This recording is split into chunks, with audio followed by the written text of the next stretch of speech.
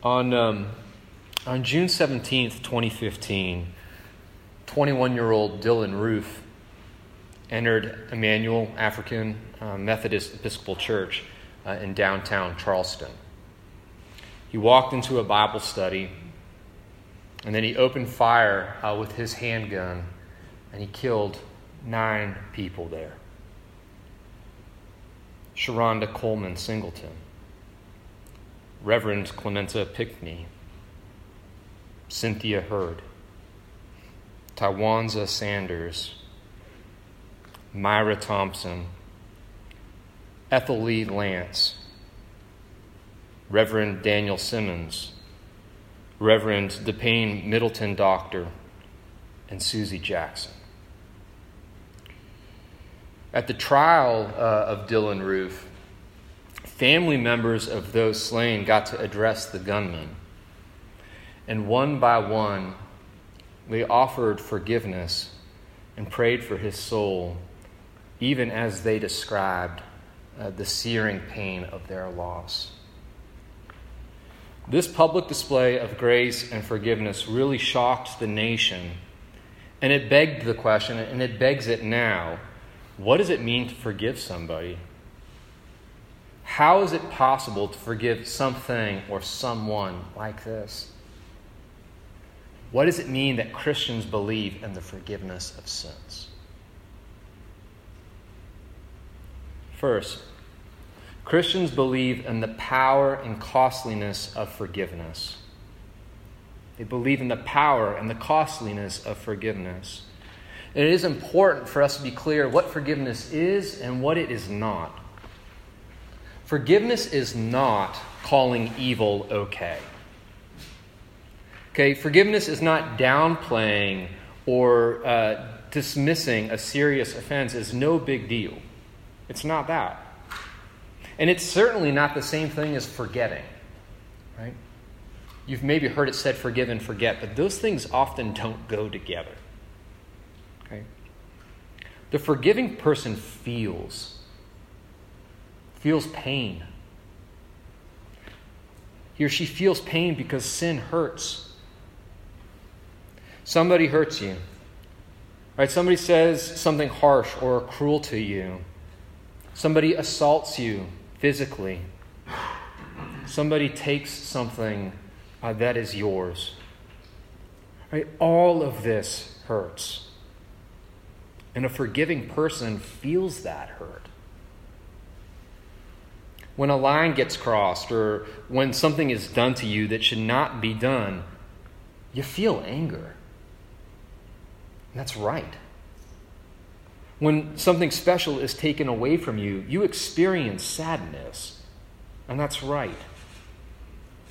To forgive someone does not mean that you must deny those feelings or turn them off. In fact, if you turn these feelings off, or you brush over them, or you skate over them, or you suppress them, you can actually curtail and really impede your ability to extend true and total forgiveness to your wrongdoer. You actually hamstring the possibility of forgiveness. I know this from my own personal experience. Somebody has really hurt me, and I shortcutted the feeling process. I said, I forgive you, but I realized months, years, even decades later that I was still angry and sad and resentful, and that I actually hadn't really forgiven this person. You know, we could say, well, why hadn't you? And the truth is that I hadn't fully experienced the emotions that I was supposed to experience at the moment. I sort of put a cap on it. I was emotionally dishonest. It was kind of like offering $1,000 forgiveness for like $1 million problem. Is a way of I might put it. You know? And that's not going to work for you or for the other party.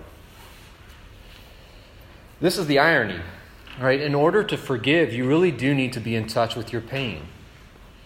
You need to take sin seriously. You need to be conscious of how it affects you and has affected you. So you need to take stock of the damage. You've got to be emotionally honest. What does this look like or sound like in practice? Well, it often looks like, feels like anger. It often looks like, feels like sadness. Being emotionally honest sounds like you crossed a line, or you took something from me and it's really upsetting me. It really bothers me. That's what emotional honesty sounds like.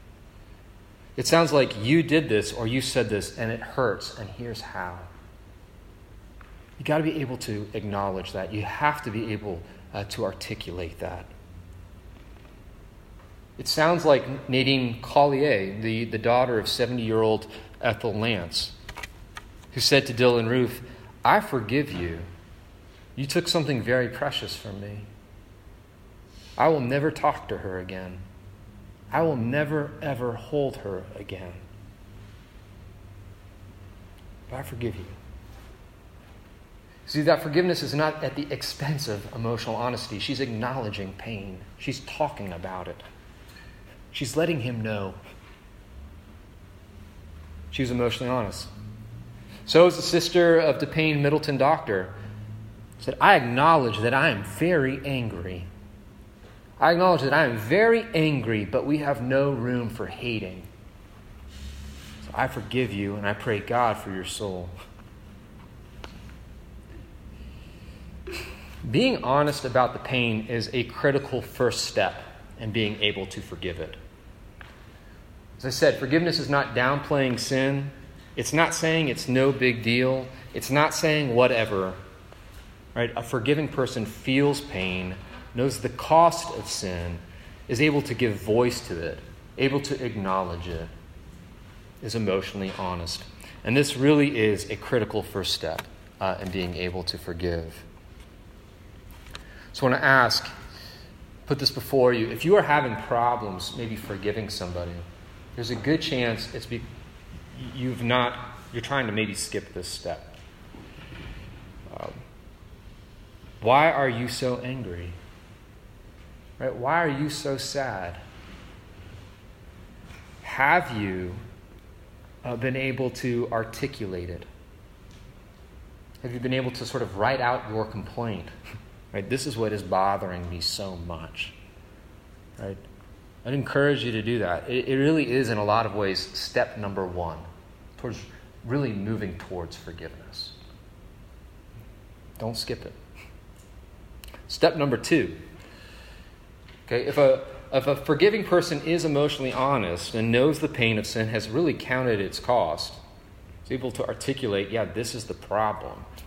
This is why I hurt. Right? A forgiving person decides, secondly, to absorb the cost. Right? A forgiving person absorbs the cost. A forgiving person decides on their own accord not to make the other person pay the price. Okay? This decision cannot be manipulated or coerced. You don't manipulate or coerce forgiveness, right? If it's given freely. It must be a free choice. But, of course, forgiveness is never free. Right? It must be a free choice, but it's never free. All sin is damaging to some degree. I think all sin takes a toll on you and others. It's costly. Sin in somebody has got to pay for it. And the forgiving person says, I will pay for it, not you. I'll pay for it. I will absorb the cost. It's like, sure, you broke it. And sure, it's your sin and it's your fault. But I will pay the damages. I will suffer the loss. I'm not going to make you pay for it. I have got it covered. Well, if you break my computer, it's going to cost maybe $1,000 to fix. Right? Making the wrong thing right costs about that much. Cost of the computer. Now, either you are going to pay the damages of my broken computer and we can move on, or I'm going to pay the damages for that broken computer and we can move on. But either way, somebody has got to pay. And the forgiving person in this example says, you broke it, but I will buy it. You broke my computer. It's your debt to pay, but I've got it covered. And when you see forgiveness in this light for what it really is paying the price for somebody else's sin, absorbing the cost, not making them pay, what you begin to see very quickly is that forgiveness is not for weaklings. Forgiveness takes strength. Forgiveness takes power. To be able to pay down somebody else's debt means that you are rich.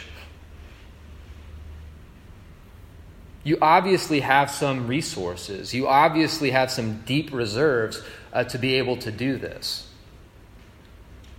You obviously have some spiritual wealth that you can draw from and draw on to be able to pay somebody else's debt.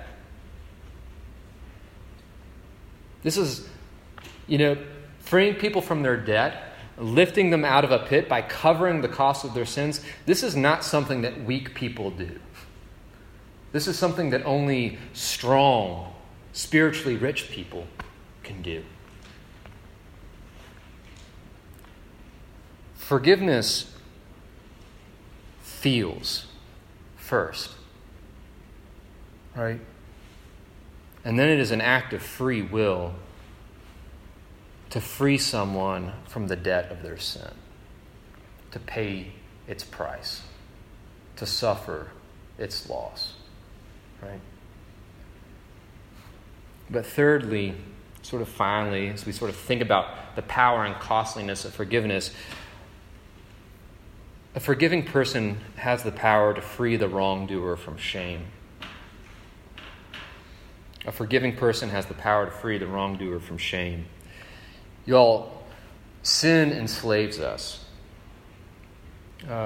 Jesus says so himself. He says, "Truly, truly, I say to you, everyone who practices sin is a slave to sin." It puts us in a debt of sorts, and it also has the power to define us. Sin, you become a sinner. You lie, you become a liar. You murder, you become a murderer. But something happens when you forgive. When you forgive someone, you're not just canceling their debt. You're actually calling them by a new name, forgiven. When you forgive a sinner, you refuse to let that sin define this person before you. You refuse to let his or her sins define this person. You see them as more than just their sin. This is powerful. I'm reminded of a woman named Mary Johnson, whose son, Laramian, was murdered by a man named O'Shea. O'Shea went to serve a 25-year prison term. He says, "The court proceedings were a blur. I separated myself. It was just my physical shell going through the motions. For years, I didn't even acknowledge what I'd done and would lay the blame on everyone else. I didn't want to hold myself accountable for taking someone's life. You blame everyone else because you don't want to deal with the pain."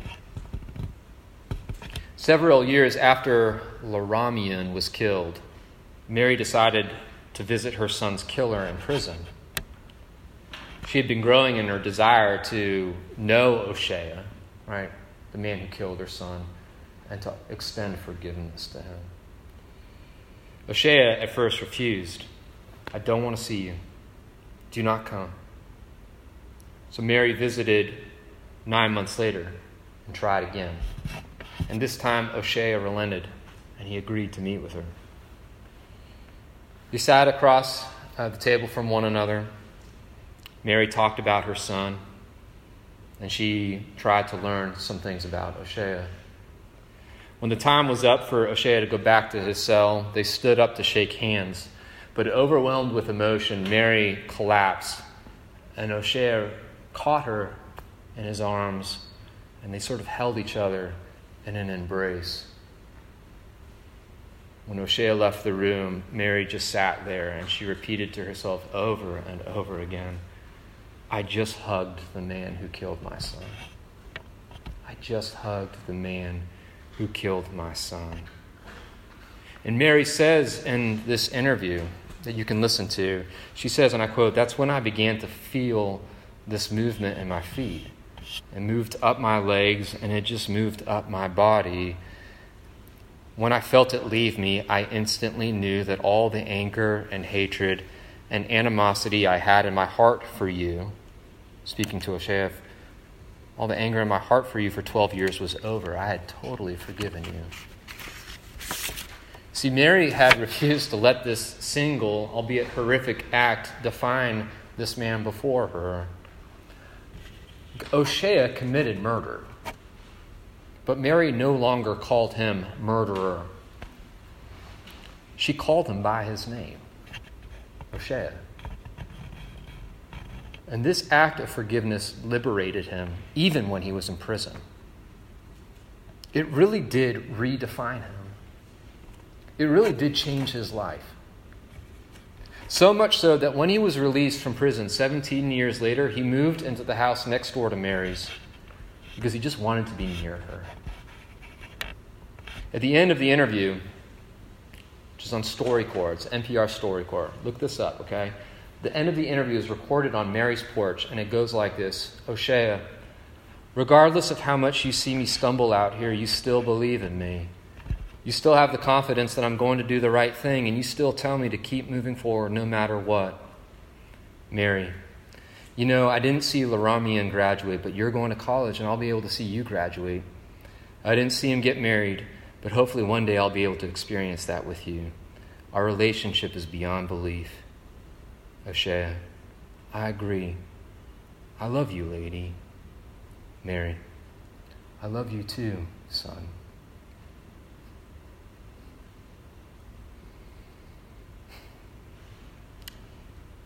Y'all, a forgiving person does not just have the power to free someone from the debt of their sins, to absorb the cost. Right? A forgiving person has the power to free someone from their shame, to call them by a new name, to redefine and redirect and really renew. These sort of steps of feeling, of absorbing debt, of freeing someone from shame really are the power and the costliness of forgiveness. Just sort of point number one. Okay, but point number two is when we say that Christians believe in the forgiveness of sins, we're not just talking about its power and we're not just talking about its costliness. When Christians say, "I believe in the forgiveness of sins," what they're saying is that I believe that my sins are forgiven. I believe that Jesus has forgiven me, and indeed has forgiven the sins of the world. That's the second meaning by that single line. I believe in the forgiveness of sins.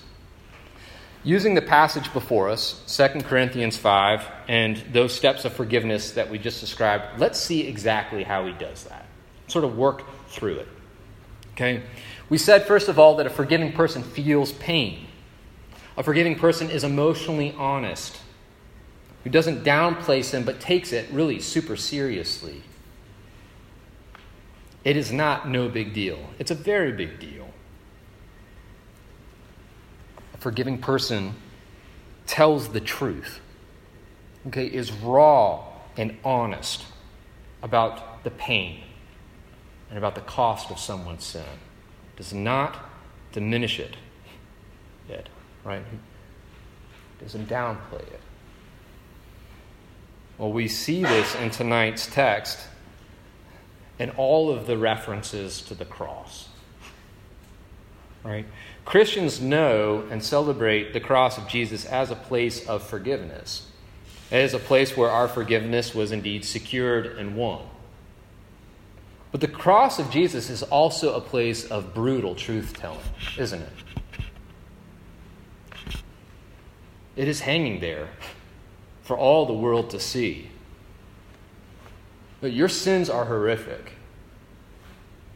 Your sins are painful. Your actions have consequences. Forgiveness is not possible with just waving a wand. It's not like poof. And it's not like no big deal. Y'all, the wages of sin is death. You deserve to die. There is a cost to your sin. Somebody has got to pay.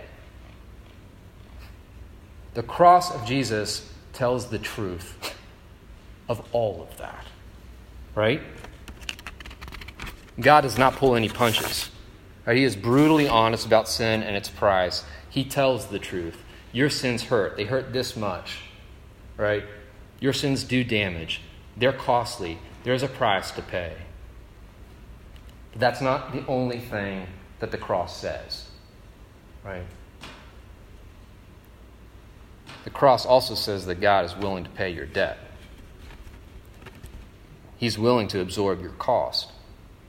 Right? The wages of sin is death, God says, but I will pay the price. Right? I will pay your debt. I've got you covered. We see this in tonight's passage in various places, verses 14, 19, and 21. It says, we have concluded this, that one has died for all, therefore all have died. One man, Jesus, paid sin's price for many. He died for the sins of the world. Verse 19, in Christ, God was reconciling the world to himself, not counting their trespasses against them. Why? Because, as it says in verse 21, for our sake he made him to be sin who knew no sin, so that in him we might become the righteousness of God. Y'all, on the cross, Jesus paid the price for our sins so we don't have to. He paid it in full. He absorbed the cost. And that is why we can walk away debt-free, payment canceled, a truly forgiven people, a truly reconciled people.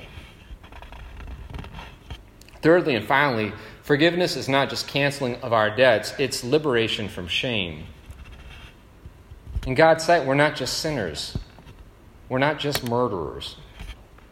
He calls us forgiven. He calls us sons and daughters. He cancels our debts and he gives us a new identity. We are literally called in this passage new creations, not defined by our past, but now defined by our future. A future that is going to be spent with God forever, in his home, as his family. He redefines us. He redirects us, and he renews us. He gives us a new name, and he gives us a new lease on life. This brings me to our third and final point. Okay, we've said so far that Christians believe in the power and costliness of forgiveness. We've said that Christians believe that Jesus forgives the sins of the world. But thirdly and finally tonight, I want you to see that Christians believe in the forgiveness of sins, not simply as something that's been done to us, but as something that we must also do. All that is to say, we believe in the forgiveness of sins. We believe in forgiveness as a way of life. We take it as marching orders. Look at verses 14 to 15. Okay, for the love of Christ controls us, he says at the beginning. In other words, we're abiding by a whole new operating system now. We are operating on a completely new system. The love of Christ controls us because we've concluded this. This is the reason why. Because one has died for all, and therefore all have died. Because Jesus absorbed the cost of our sins. And because he did this, verse 15, he died for all, that those who live might no longer live for themselves, but for him.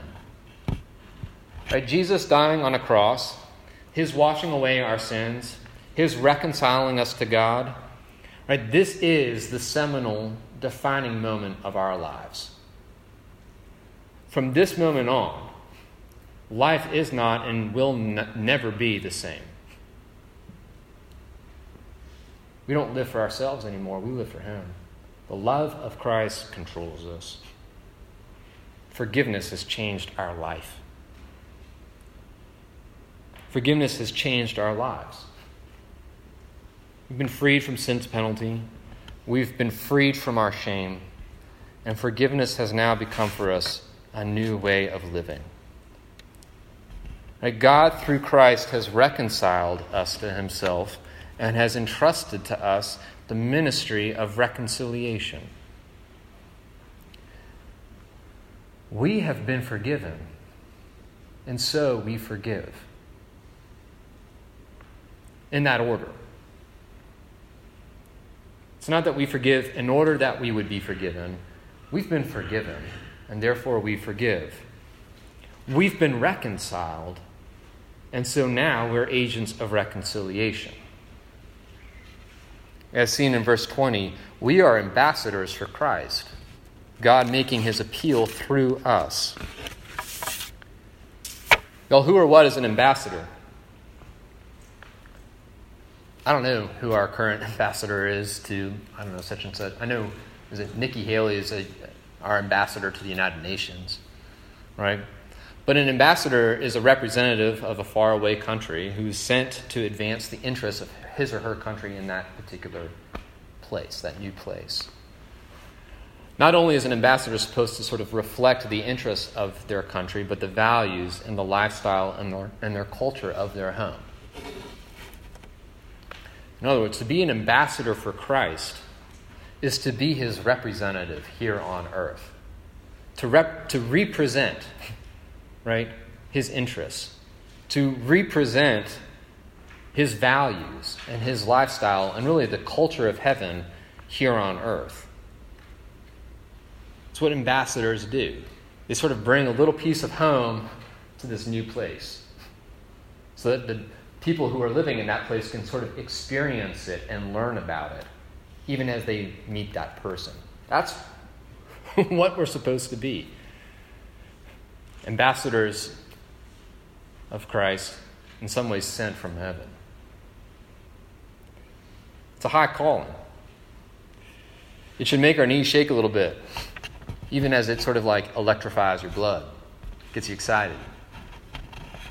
And it's a cool job. You matter to God. He died for you. He loves you. And your choices matter too. They really do matter. What you do matters. God is working in you, and he's working through you for his glory. And we glorify him, which is to say we make his name great. And we make his home country of heaven stand out. To be outstanding when we, a forgiven people, forgive.